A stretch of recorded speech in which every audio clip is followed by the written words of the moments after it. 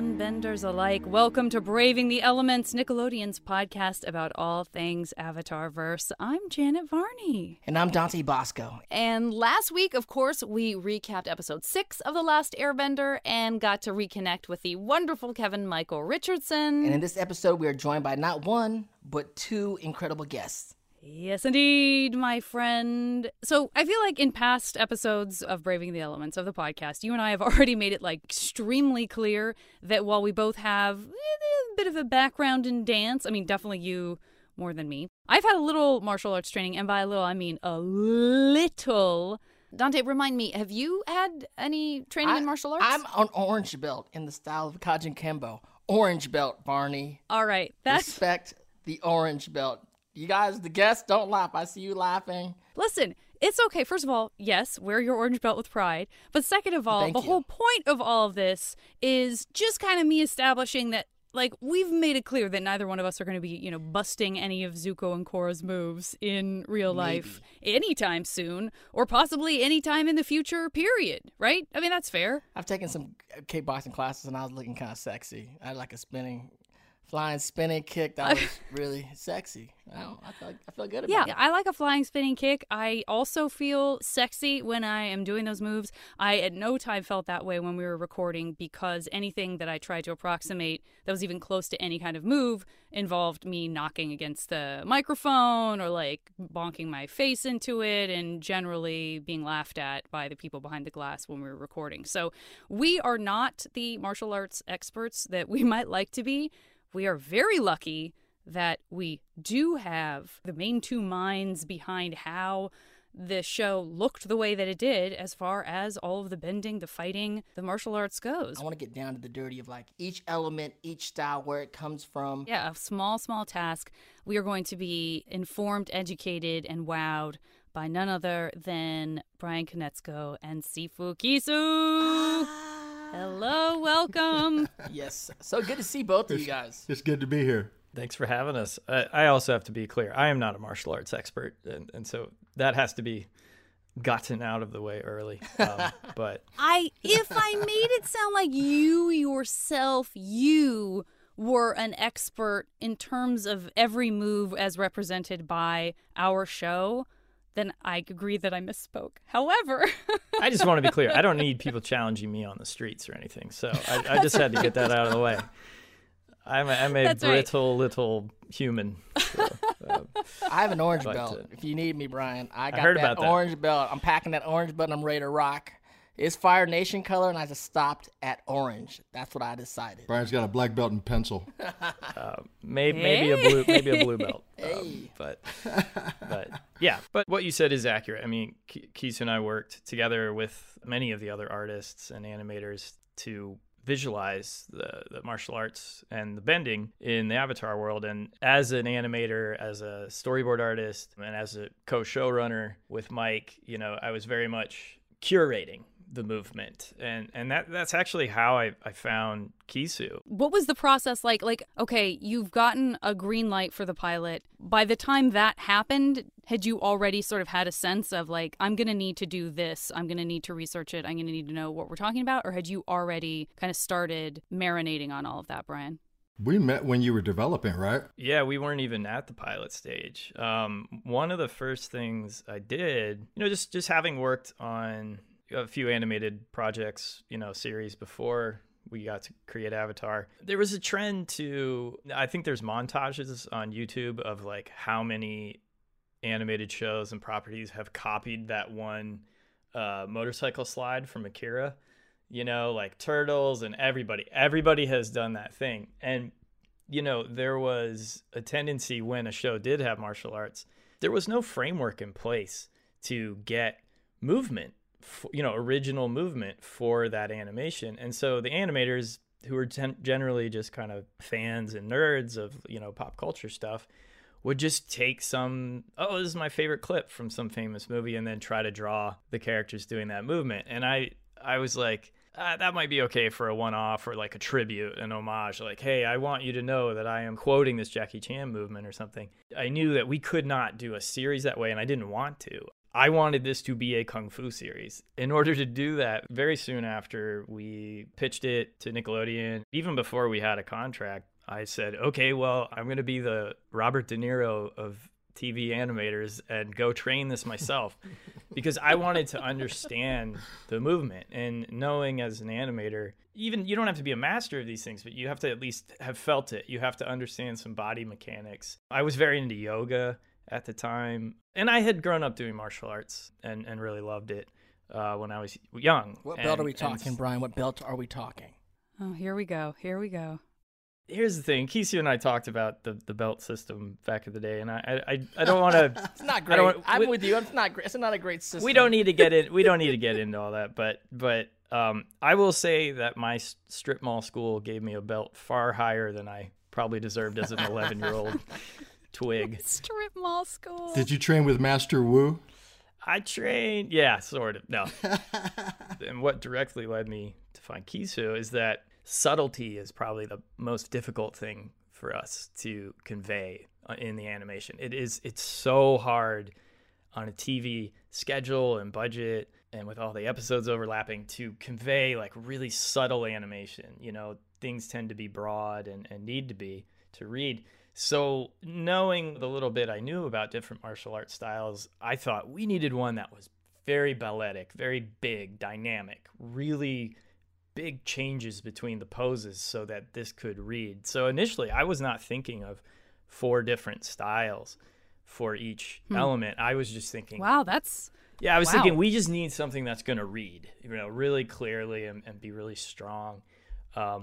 And so in researching different styles from a layperson's outside perspective, I learned about Northern Shaolin. And I thought, okay, I think this fits the bill. You know, I think this is just so explosive and dynamic, and it's really going to read.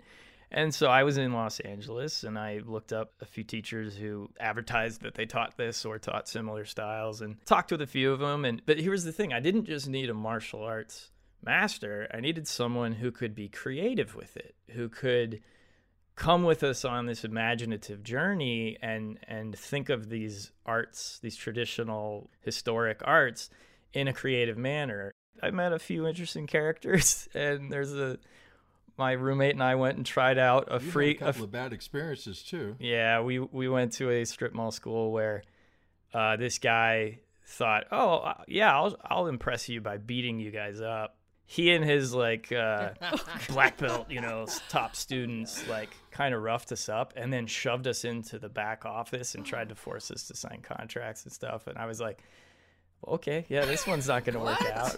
And then Bakisu was training in his backyard, and I was like, I'm going to go check this out. You know, I feel like this person is really interesting, and he has an interesting background, and he actually has worked in entertainment. And so I went and trained in his backyard with this small, dedicated group of students. And for weeks, months, I didn't really bring up the show. I might have like kind of mentioned it, but we didn't really talk about it. It was really, I was just there to be a student and learn. And Kisu, can you give us what was happening with you and what your background was kind of, and then we'll just sort of join up to the two of you meeting and starting the process? It's interesting because I was probably in the purest state ever as a martial artist at that time, because we had just closed the one school that we had struggled to keep open. You know, LA, the rents and the dynamics of Los Angeles are just insane sometimes.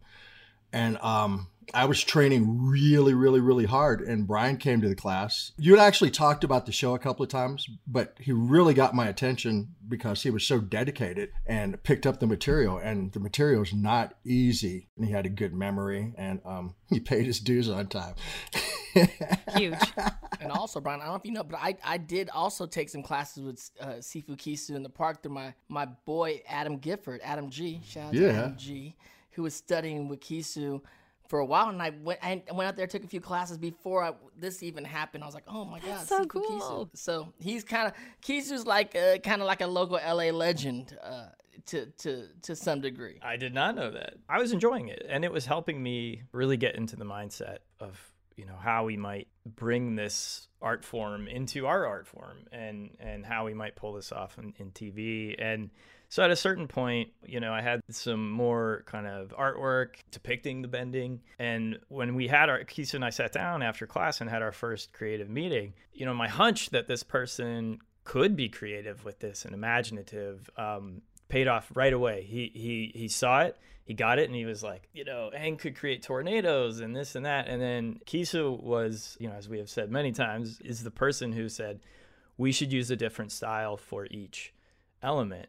And he understood my concern about, the subtlety issues. And so he curated the main styles that we would assign to each culture, and the idea was that, sure, these fantastical cultures were inspired by real world cultures, but they were not allegories for them. They were not direct representations of them. And the idea was that these cultures had developed around an element, as the element was sort of their defining characteristic. And sure, within that culture, there are all sorts of people and personalities, but we wanted the element to sort of, the bending to reflect that. And Keesu was the one that really put that together with, Tai Chi for water and Bagua for air. And we used Hungar for earth, and later Southern praying mantis for Toph, and then we kept the Northern Shaolin for the Fire Nation because that seemed like a really good fit.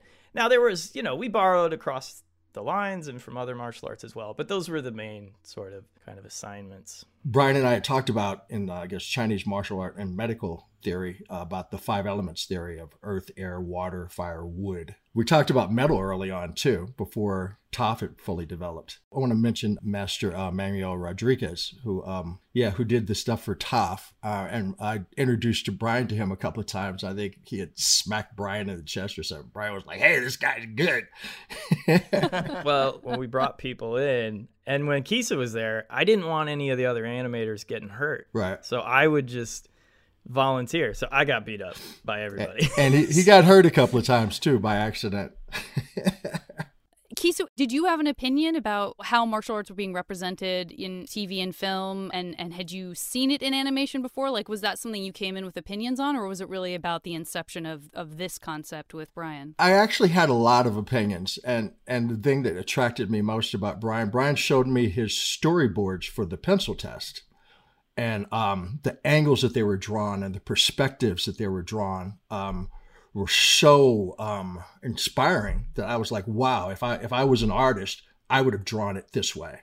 And so he caught my attention right away, and I could see that he had a vision. And let me, before I answer that question, let me be clear here. The true martial art force behind this entire thing is Brian. Brian had a vision that he wanted to see. We kind of articulated that together. Thank you. And when we were talking about this, and Brian talked about all the detail he wanted to do, and people that don't know, that's really animation intensive, right? And I think animators get the same amount per page in some places to animate just the most simplest thing. And so to draw these details of someone standing, someone stepping, someone taking a breath. We talked about breathing. I don't think that had ever been in anything. Yeah.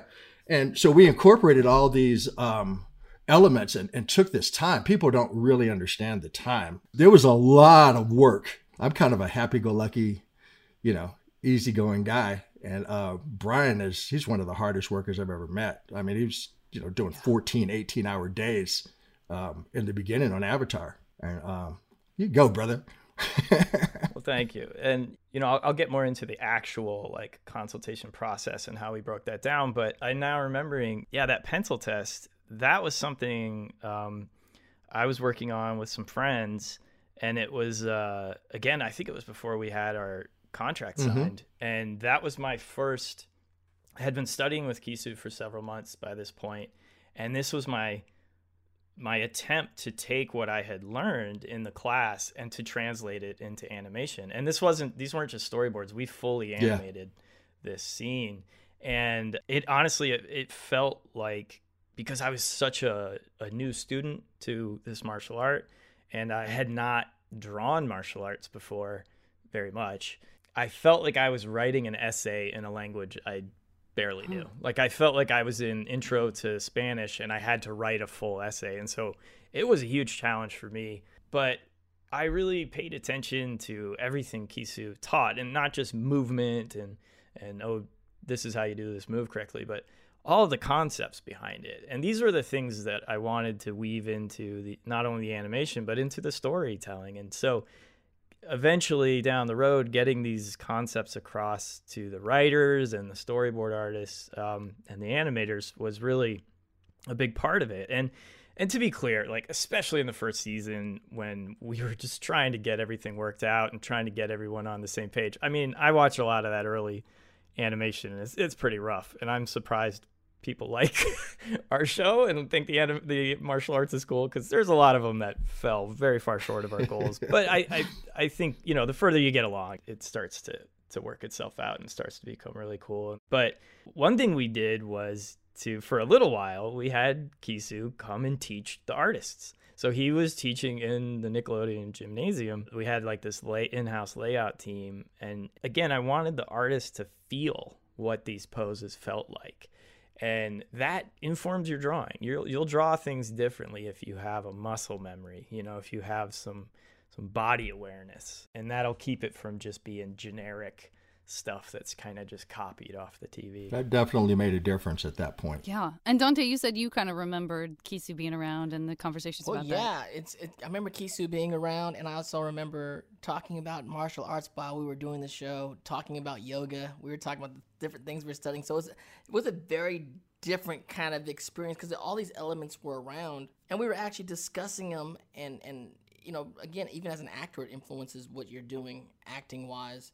And so it's just one of those kind of fascinating things how Brian, you kind of put it all together. And when I talk about the show and people talk about Asian representation and ethically, the way Mike and Brian approached it, what we really want is with some respect and going about it and being detailed about what you're doing and not coming from a place of like, you know it all, or you're trying to just put your perspective on this world. And the conversations that we had through the whole kind of like even recording, we would have these conversations on the side and whatnot. So I love that. And I've also been to cons with Kisu there, without Kisu there, where people were talking about the martial arts and how detailed. I remember one fan was telling me, I guess they were a student of Tai Chi, and they were explaining the breathing like you guys were talking about. And I believe it was while he was opening the gates of the air temple. And they're like, I've never seen anyone do Tai Chi. Like that was our Tai Chi. And I was like, well, amazing. Like that whole idea, and thank you, by the way, Dante, but this notion that, you know, this concept that hopefully came up again and again in the show. And you know, I know Iroh says it at one point, but about the breathing, I mean, that was what Kisu and I early meetings where we talked about what this would be like. And I think I probably talked about how the idea is that bending in this world is not magic. We kind of exemplified that worldview through Sokka very early in the first episode, where he kind of writes it off as magic water, and Katara corrects him. It was a way to sort of get this bit of exposition, of the way it's perceived. Process. Yeah, there's process, and that the Kisu always talked about it. This energy has to come from. He always said comes from. Goes to. Like to the point that Giancarlo so would always joke, and he'd go comes from, goes to, comes from. But we always said like the energy can't just come from nowhere, and that was a big. Though I loved Lord of the Rings and stuff like Harry Potter, the magic in that world, there weren't any clear rules, and I didn't understand just waving where a wand. Was this energy coming from. Yeah. Why could one wizard tap into more energy than another? They just seemed to be reciting a word and pointing a wand. It seemed more like a gun to me. So we wanted to make it more that it was a physical process.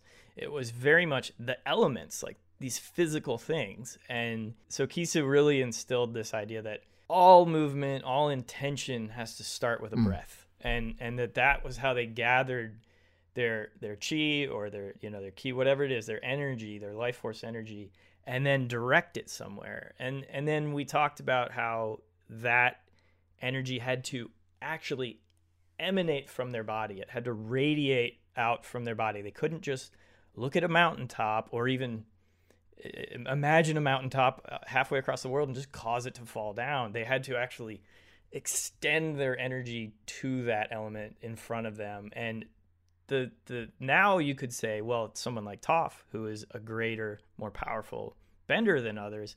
She is able to exert more of her energy further away for a longer period of time. But this is, again, there's no bottomless resource of this. They are corporeal human organisms. They get tired. They get hurt. Maybe they didn't have their morning coffee. All of these things will impede their bending. It is a physical process, and we try to keep it away from being too magical. And so a lot of that came to the breath and to the physical process. And Kisu would say, even if a firebender's just gonna, make a little torch, it's not just a snap of the finger. It's got to like come from somewhere in the body and result in that. So that was the thought process. Getting everyone to get on board with this is another story. It's very challenging in a TV production, but I think mostly somewhat pulled it off. Listen, I will say you did, to the untrained eye at least, and I know Dante agrees with me, but I feel like that's established absolutely in the first episode. We already have a sense of the rules of the world. We see Aang, even if we don't know what it is yet, we see Aang's exhaustion after the Avatar state.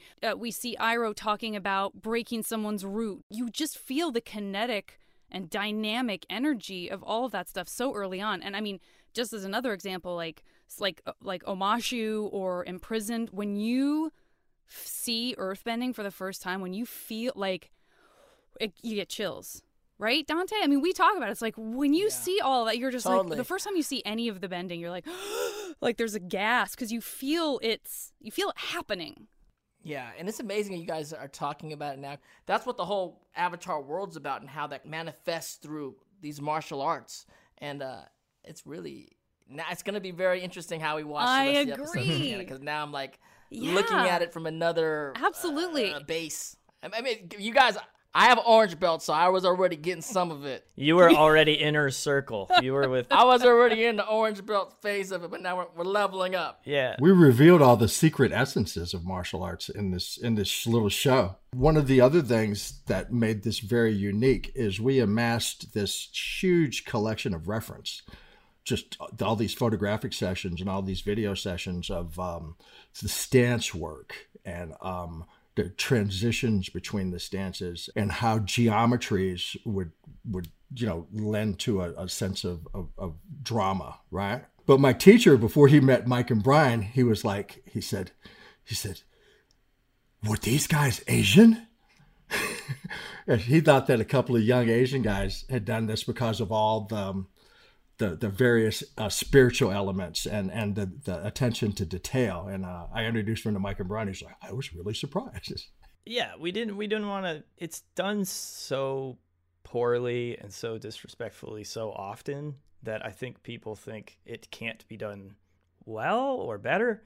And if people just don't try to other these things, they don't try to other people and other their cultures and other their arts and just try to understand and to respect them. I'm not saying we're perfect or everything we did was perfect, but at least it shows that there are ways for people to talk about other cultures and to work with that in a creative way. I would hope. It was always really beautiful when, Mike and I had our own goals for Avatar and our kind of concept, and it was enriched by so many people, writers and artists and consultants like Kisu. But it was also really neat when a concept that we might have had was mirrored in something really traditional and beautiful. And one example was, at its core, the idea of the Avatar world is that the Avatar is not an all supreme being from birth. This is a human each time, and this human is flawed. And though that person might be uniquely talented and prodigious, they have to relearn these things. It is not just given to them. This knowledge is not just given to them. This is the journey, the cycle of the Avatar. This person is reborn and does have the sort of benefit of this regenerated life, but has to and can tap into that deep power. But as you see with Aang, can't necessarily control it. And so Kisu and I talked about this early on, and you know, especially at this time, there were things in popular media where, you know, someone just downloads Kung Fu. I know Kung Fu now, you know, and that was the antithesis of what we wanted to do. You had to earn it. You had to learn it. And so and be a one human, specific place humanity. One specific place we got to actually like really focus on that was the episode Bitter Work. That came from Kisu teaching us like that one of the, maybe, I don't know, maybe not literal translations, but one of the meanings of Kung Fu is bitter work. It is not this magic. It is not this, oh, if you just have this knowledge, all of a sudden you have this power. It is, you have to internalize these things. You have to work through these lessons. And so that was something we wanted to get across to the audience, especially a young audience, is that these are not just magical superheroes who were just born, you know, powerful. They have to earn these things. That's so beautiful. And that comes through so well. There were some amazing outgrowths from this series. One of the most surprising, people started to contact me, I think when the show was in its second season. And I had traditional teachers reaching out to me going, we don't know who you are, but for the first time in the history of our school, we have children in the Tai Chi class. And then, you know, I've had people come up to me at different cons and, you know, contact me in email and tell me how, you know, they started their martial art training career because of what they saw in Avatar. Or, you know, I've had people tell me about all sorts of traumatic experiences from their life where they saw this show and they were, you know, it gave them direction, you know, to move back. So it's been an amazing experience to be involved with this. That's really beautiful. That's awesome to hear. We hear that too. Those cons are the great times to have those experiences where, I mean, yeah, I could not count how many people have said that their entire perspective of their own body, their fitness, their confidence, all of that, and the way that they devoted themselves to having a better relationship with their body through martial arts, that all came out of Avatar, out of Aang and Korra and everybody else. It's mind-blowing. It's so emotional. You know, Korra and Katara inspired a lot of young women to start practicing self-defense, which, you know, again, I get all of this amazing feedback from, you know, the world at large about this experience. So I think we've contributed to society. For sure. Understatement. Without a doubt. Without a doubt. If we go through the styles and the elements, so let's just break it down so me and Janet are crystal clear. The next time someone asks us, we know exactly what to say. So I love it. Of course, we'll start with the airbender, Aang, and airbending.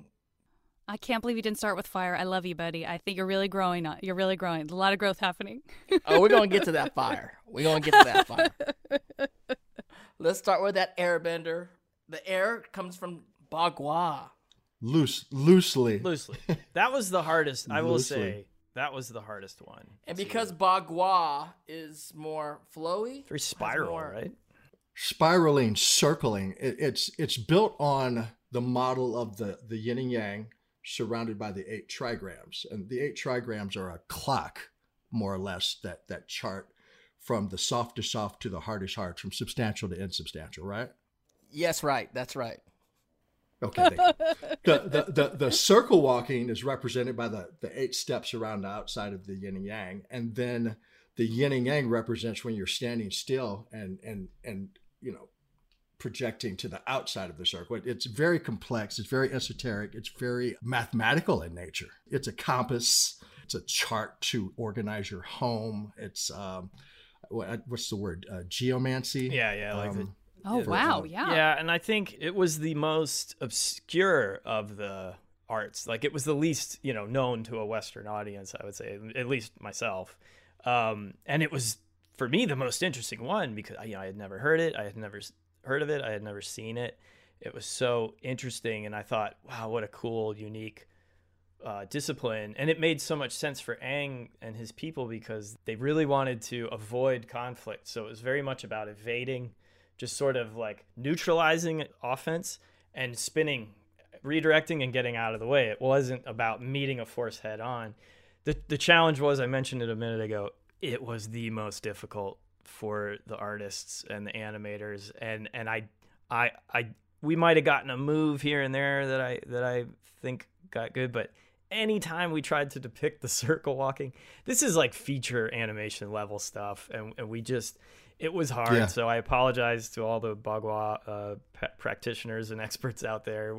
We did our best. At least maybe we kind of opened the door for further investigation. I don't know, but I'm self-conscious about that one. And that's not my speciality either. But we tried. It was cool because it did have so much spiral and circular movement, and that really led to the tornado type movements that Aang would do, and so that was cool. But we did end up borrowing some more kind of straightforward, much more linear movements from other disciplines a lot of times for Aang, just kind of out of necessity. Some of the first sessions we did in terms of developing the martial arts, we kind of did in my backyard, right?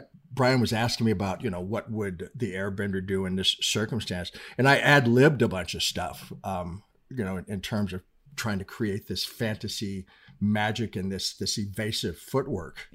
Tai Chi, Kisu very astutely thought that would be very good for water bending. We were feeling our way in the dark. Yeah, and I'm not of course, not a Tai Chi expert. And that one was the hardest one for me when we did do sequences in class, but this is a very layperson's explanation, but in a very water-like way, you I think in Tai Chi you rarely are planted. You are rarely sort of like all on one foot or all on the other, and so there's just this constant flow, and so that obviously poetically translates to water so well, and I think that's probably not lost on a lot of Tai Chi training and visualization. I mean, even in some movies I've watched, some great stuff from Hong Kong cinema.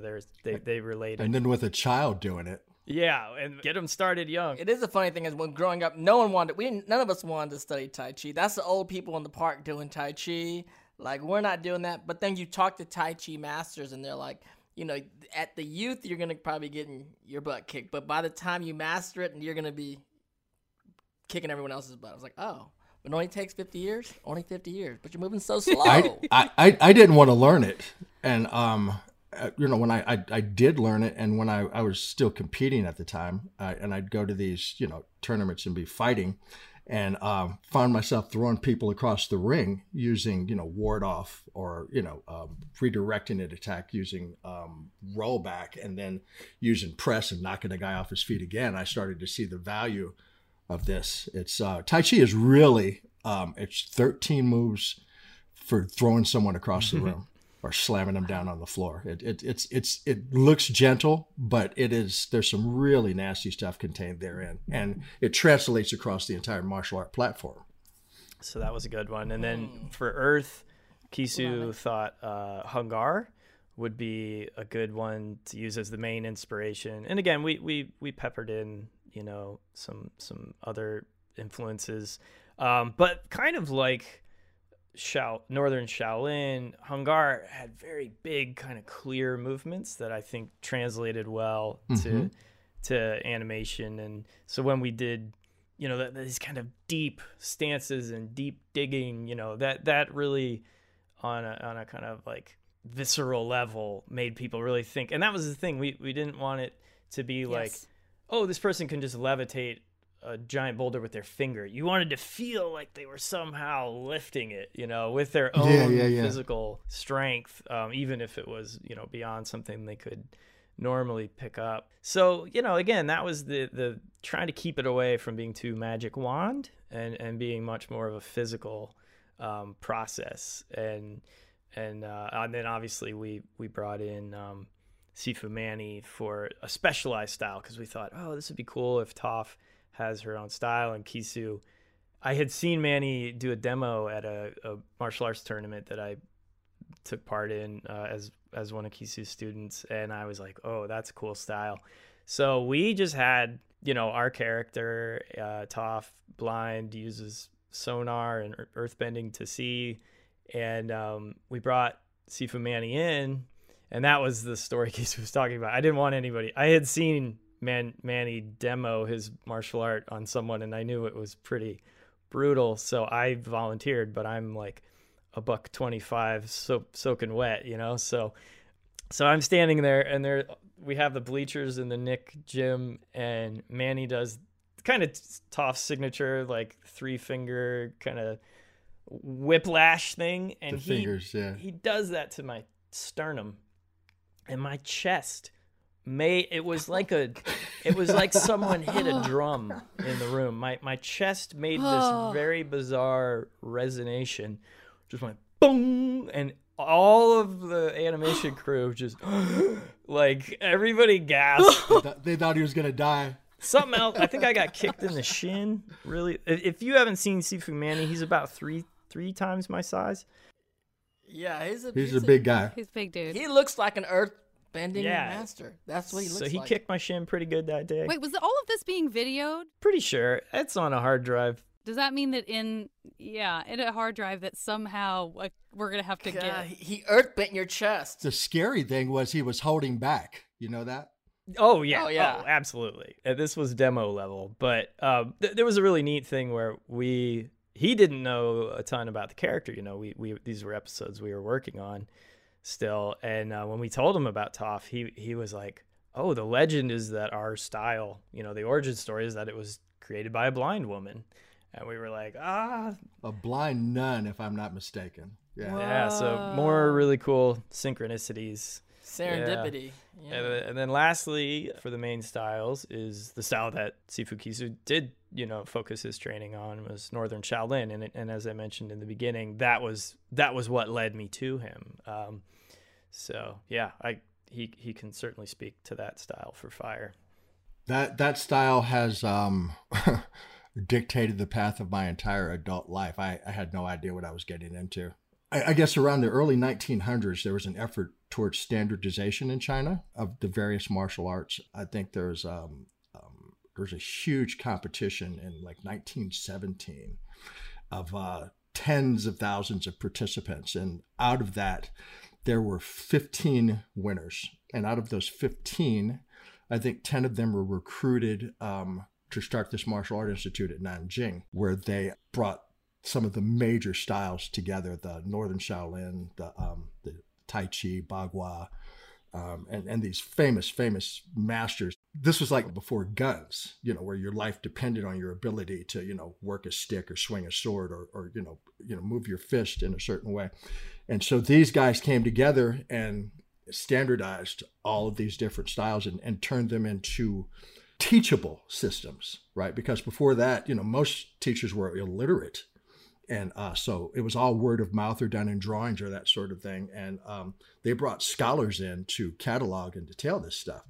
And out of those 15, 10 of those masters were known as the 10 Tigers.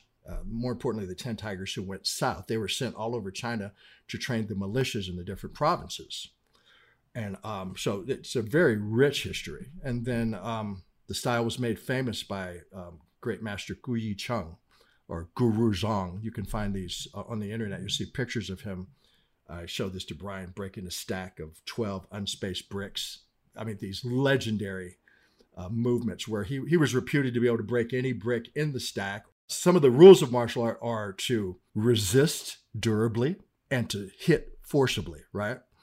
And so he practiced a technique called the Golden Bell, which we kind of played with it, the small golden bell, where he could resist a blow. There's pictures of him under a giant chunk of granite. If you don't know how heavy granite is, it's one of the most solid stones out there, with 4 students on top hugging each other. There's another one of a card rolling over his chest, and there's one of him bending iron around his forearm. This guy was, like 5 feet tall and just a holy terror for the world, right? Oh my God, I get so excited about this stuff, my brain turns off. It's amazing. But it's a long, rich tradition. We should probably also talk about the actual process of, that we developed. And, yes, please. It started on the test pilot, I remember we met out in that same courtyard where we had the Avatar premiere some years later. What we basically did was, once we got into production, the script would call for some action. Maybe it was martial, that, characters might be fighting, or sometimes they were just using bending to do something. And even those cases where it wasn't a fight, we still wanted it to have some sort of some credence to it, that there was some physicality to it that had its own logic. Again, we didn't want stuff to just kind of be magic wand stuff. So typically for each episode, there would be 3 martial arts consultation sessions. And the first one, it was really before the artist had drawn anything. They had the script and maybe they had done a few thumbnails, but it would be the director, the storyboard artists, and usually myself. We would communicate to Kisu what we were looking for. We need something like this. I was hoping it would kind of be something like this. Very often, this was communicated by me jumping around in a sort of, like, I'm not a martial arts master, but I'm trying to communicate something like this, some sort of dynamic movement, or I might have an idea, or the director or artist might have an idea. Mm-hmm. And then Kisu would give us some options. He would respond, and this was all videotaped. And he would say, well, what about this move? What about this move? And kind of give us some options to work with. A couple weeks later, we would have the second session, which was kind of the meat of it, where the artist would come back, would have drawn some thumbnails, and would say, okay, that second move you did, and we'll play the clip. I need that, but I need it from this angle. And could you connect it with this punch or something? So the storyboard artists and the directors and myself were kind of doing the choreography, where we were sort of piecing this stuff together from the raw material that Kisu would give to us. And then he would like, okay, but I got to refine, to get from that move to this move, I need to work out this step, or, how about this? And so we would shoot it from the specific camera angle that the storyboard artist was drawing. So now we had specific reference from a pretty good angle.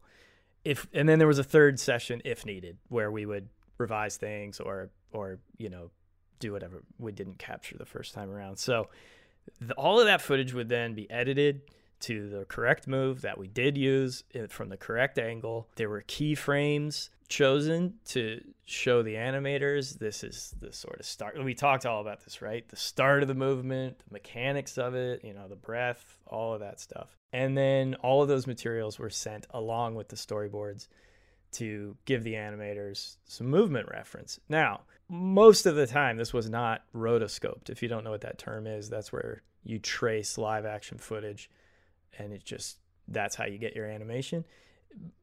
There's a few where I'm like, oh, that's Kisu. Like, sometimes I can see that the animator, Kisu has very specific proportions. And there's sometimes where I'm just like, those are his hands.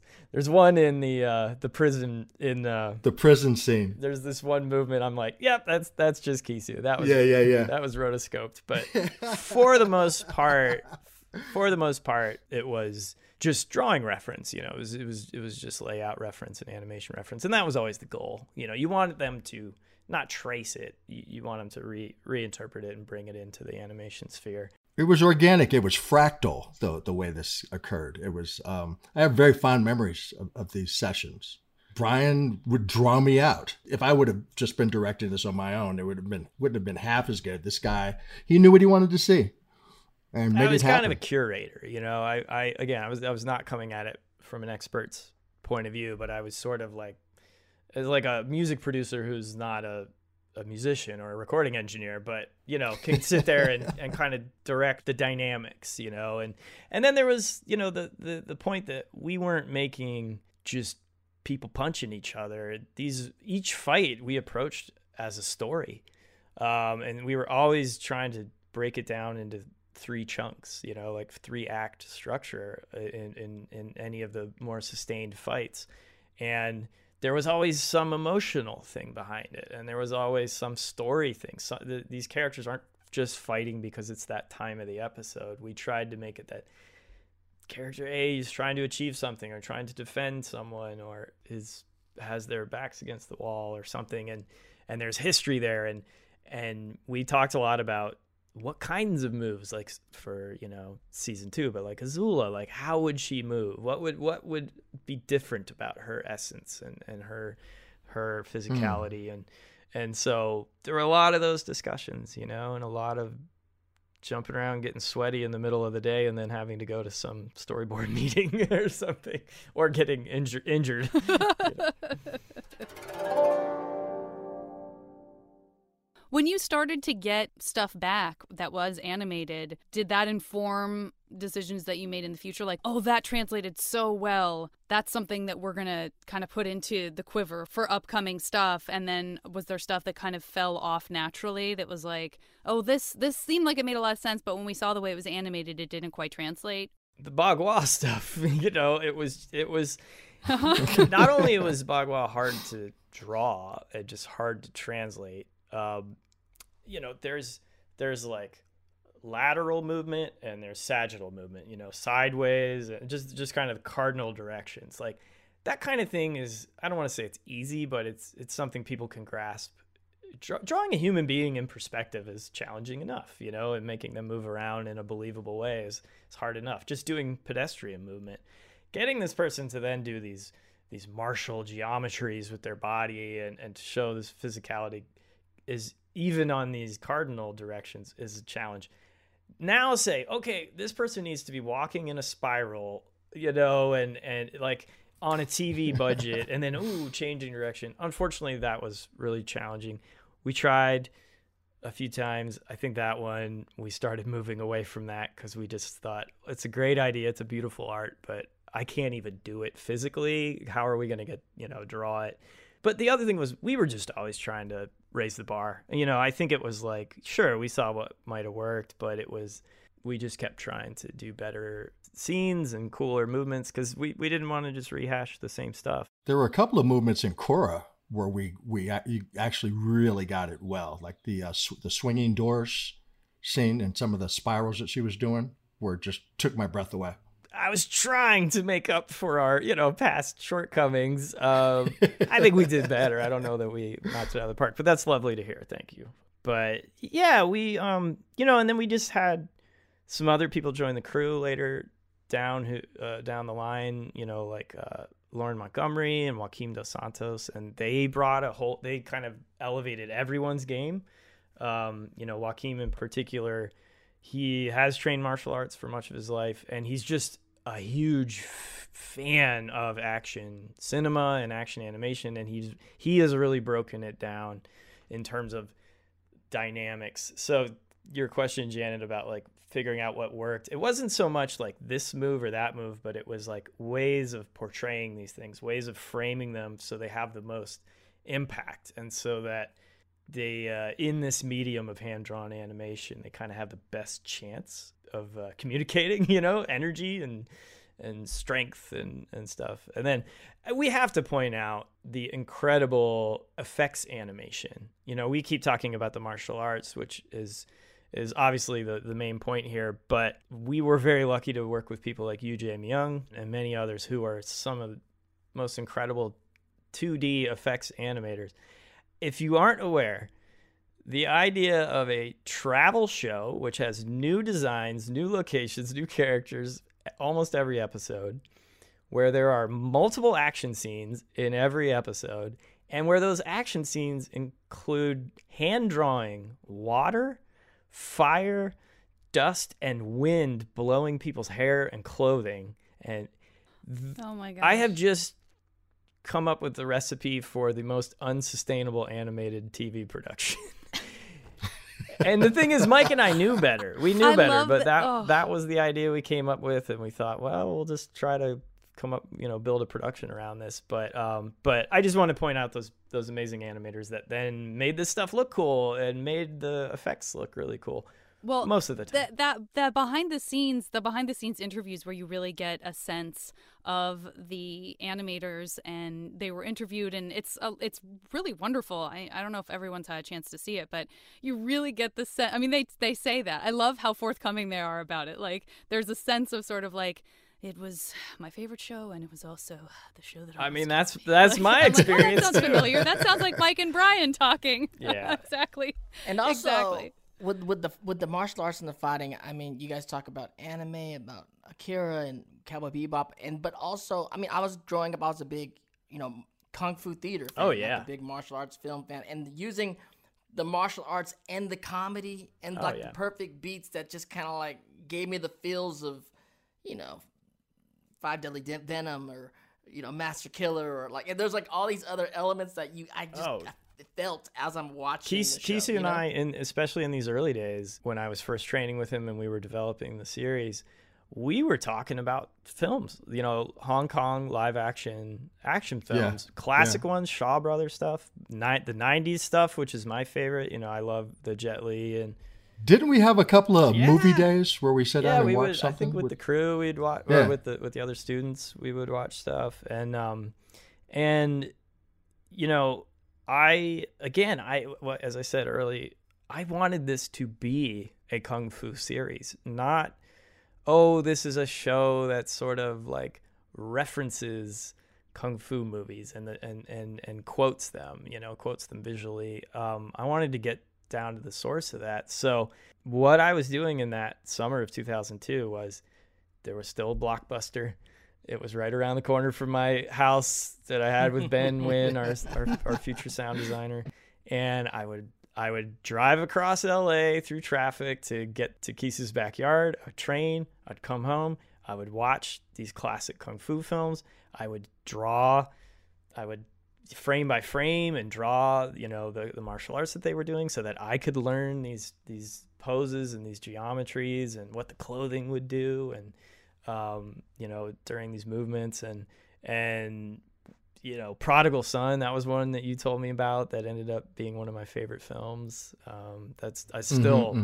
Prodigal Son, Sammo Hung stuff. I mean, that's my favorite stuff. He is still choreographing incredible Master stuff. Killer. Yeah. Oh wow. What's wild is like, I'm a hip hop kid, I'm a break dancer, and so we watched all these Kung Fu films, and we would, in the 80s, we would watch these films and we would incorporate them into how we would do our breakdancing. So there's certain moves that came from martial arts and vice versa. Awesome. And there was even some stuff Zuko did that I was like, that's so much like breakdancing. Like from the floor up, that's like a move that we stole from Scorpion. We just talked about that in 80s, fact with Jenny. Yeah, yes. He's got that great with the Suki fight. During the Suki fight, he does like full on from the ground. And we stole some kicking and stuff. I was like, that's breakdancing. Yeah, we stole some stuff from these martial arts and these Kung Fu movies to do our breakdancing. But now, as I'm looking online, there's all these new kids just totally taking what you guys animated and bringing it into real life, whether they're trying the bending or incorporating into what they're doing. So many of the different disciplines that you guys drew, I'm seeing people doing it in real life and asking me to do certain things like the dragon dance. It's like one of the biggest things. Can you do the dragon dance with me? And I'm like, let's get this. Show me the video. Let's try to get this down. But it's so wild to see how, you get inspired, then you inspire the next generation. Everyone's kind of like repurposing everything that's going on. It's so amazing to see. Yeah, I mean, I think nowadays, well, I know it's having a big resurgence with the sequel series, but like Karate Kid, for all that you can say about it, that inspired my generation of Western kids. That's why I ran out and signed up as a very young kid. I think it was in second or third grade. Don't sweep the leg. Don't you sweep that leg. That is dirty fighting. That's when I started, but it had that really big cultural impact, and we are obviously not the only series, and we're not the first, but it is neat. I have had through the years, as you all have said it from cons, people who are either really serious about these martial arts, maybe trained them before they saw Avatar, but we're just so excited to see. Again, we know we didn't always hit the mark, but what's been really touching is that instead the feedback I get, or people are like, they just are so excited that to see an animation production try and to really like try to work this stuff in, and they recognize those little bits, and I appreciate that. There's usually that, just an appreciation. Yeah, I think as a martial arts fan, even as just an Asian American, we love that you cared enough to approach it in this way, because I grew up in Hollywood, we're in Hollywood. The bottom line is making the show, and there's a lot of important things, not just the martial arts and not just caring about the cultural significance. I mean, there are important things like story and characters and the arc, and all that is important. And at the end of the day, the studio just cares that you deliver the show, and other things can go to the wayside, which we've seen in a lot of series. But I think the audience just loves that you cared enough to approach it in this manner, and you can feel that baked into every episode. It's whether you know what they're not. Can I talk about the Bending Bible? Yeah. The Bending Bible is this thing. It's about 5 or 6 inches thick and it's all me.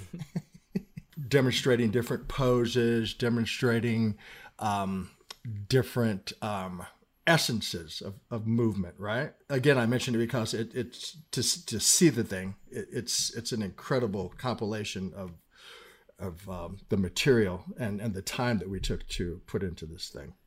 Yeah, I bet that is kind of a different way to represent that work. Like, you probably, as it was being compiled, it was like, it's getting bigger. Like, I guess we have a lot of references as it's growing and growing, as another way of sort of having the perspective of like, wow, we really did this. There's a lot of movement. There was a problem with cherry picking from that volume, what we were going to use and what we weren't going to use. I wonder if it's out. It's got to be out there somewhere. I mean, I'm starting to imagine this sort of Indiana Jones-esque, like, just temple of stuff that we can go in and just raid and plunder and can't have it. It's all. That's probably not the case. Yeah, in our secret archive. Oh, the archives! Since we're not all benders all the time here, can you guys touch a little bit on the fighting styles, or how you guys approach the fighters that weren't benders, like Sokka, Suki, Ty Lee, Mei? Ooh. Did you guys have a different philosophy in how you approach their fighting styles? Yeah, I mean, we just, there were definitely similar conversations, but much more specific. Like Mike and I were introduced to that from Crouching Tiger, Hidden Dragon, where these pressure points were hit and the characters were sort of rendered temporarily paralyzed. So it's yeah, terrifying. that was a direct, idea from there. And we just brought that to Kisu and talked about, we didn't want it to just be punches. Obviously it's more of hitting these points. So we would present that to him, and he would reach into his deep bag of martial arts knowledge and come up with some cool stuff. And, it was a challenge because, especially on the first series, the mandate from the network was action without violence. And here we have people shooting fire at each other's heads and chucking rocks at each other. That was a little more fantastical. We could explain it like it's like two people fighting, but we pull them apart and the elements are in between. When it came to something like Sokka, I mean, he just does a spinning heel kick and just clocks a pirate in the head, and like it was kind of funny, so we sort of got away with that stuff if it was a little bit funny. And they're pirates. They're pirates. With the Kyoshi Warriors, that was a Tai Chi fan amazing set that we were referencing. I don't know that we stuck to it too close. Well, we could talk to you guys forever, obviously, but I know that we should start to wrap things up. But before we do, I know that we would be in a lot of trouble with the fans if we didn't ask Kisu a couple of key questions. I think we've got a little bit of an answer, perhaps, with finding out what you were most expert coming into the show in doing, and a thing that's only feeding Dante's Fire Nation ego yet further. No egos in the Fire Nation. No egos in the Fire Nation. Is that the kind of bender that you would be? Oh, well, I definitely Fire Nation. Zuko is my hero. I know, but I would argue, Kisu, you're one of the only people that I could say this to. You would probably be an Avatar. I mean, hands down, you helped develop the styles.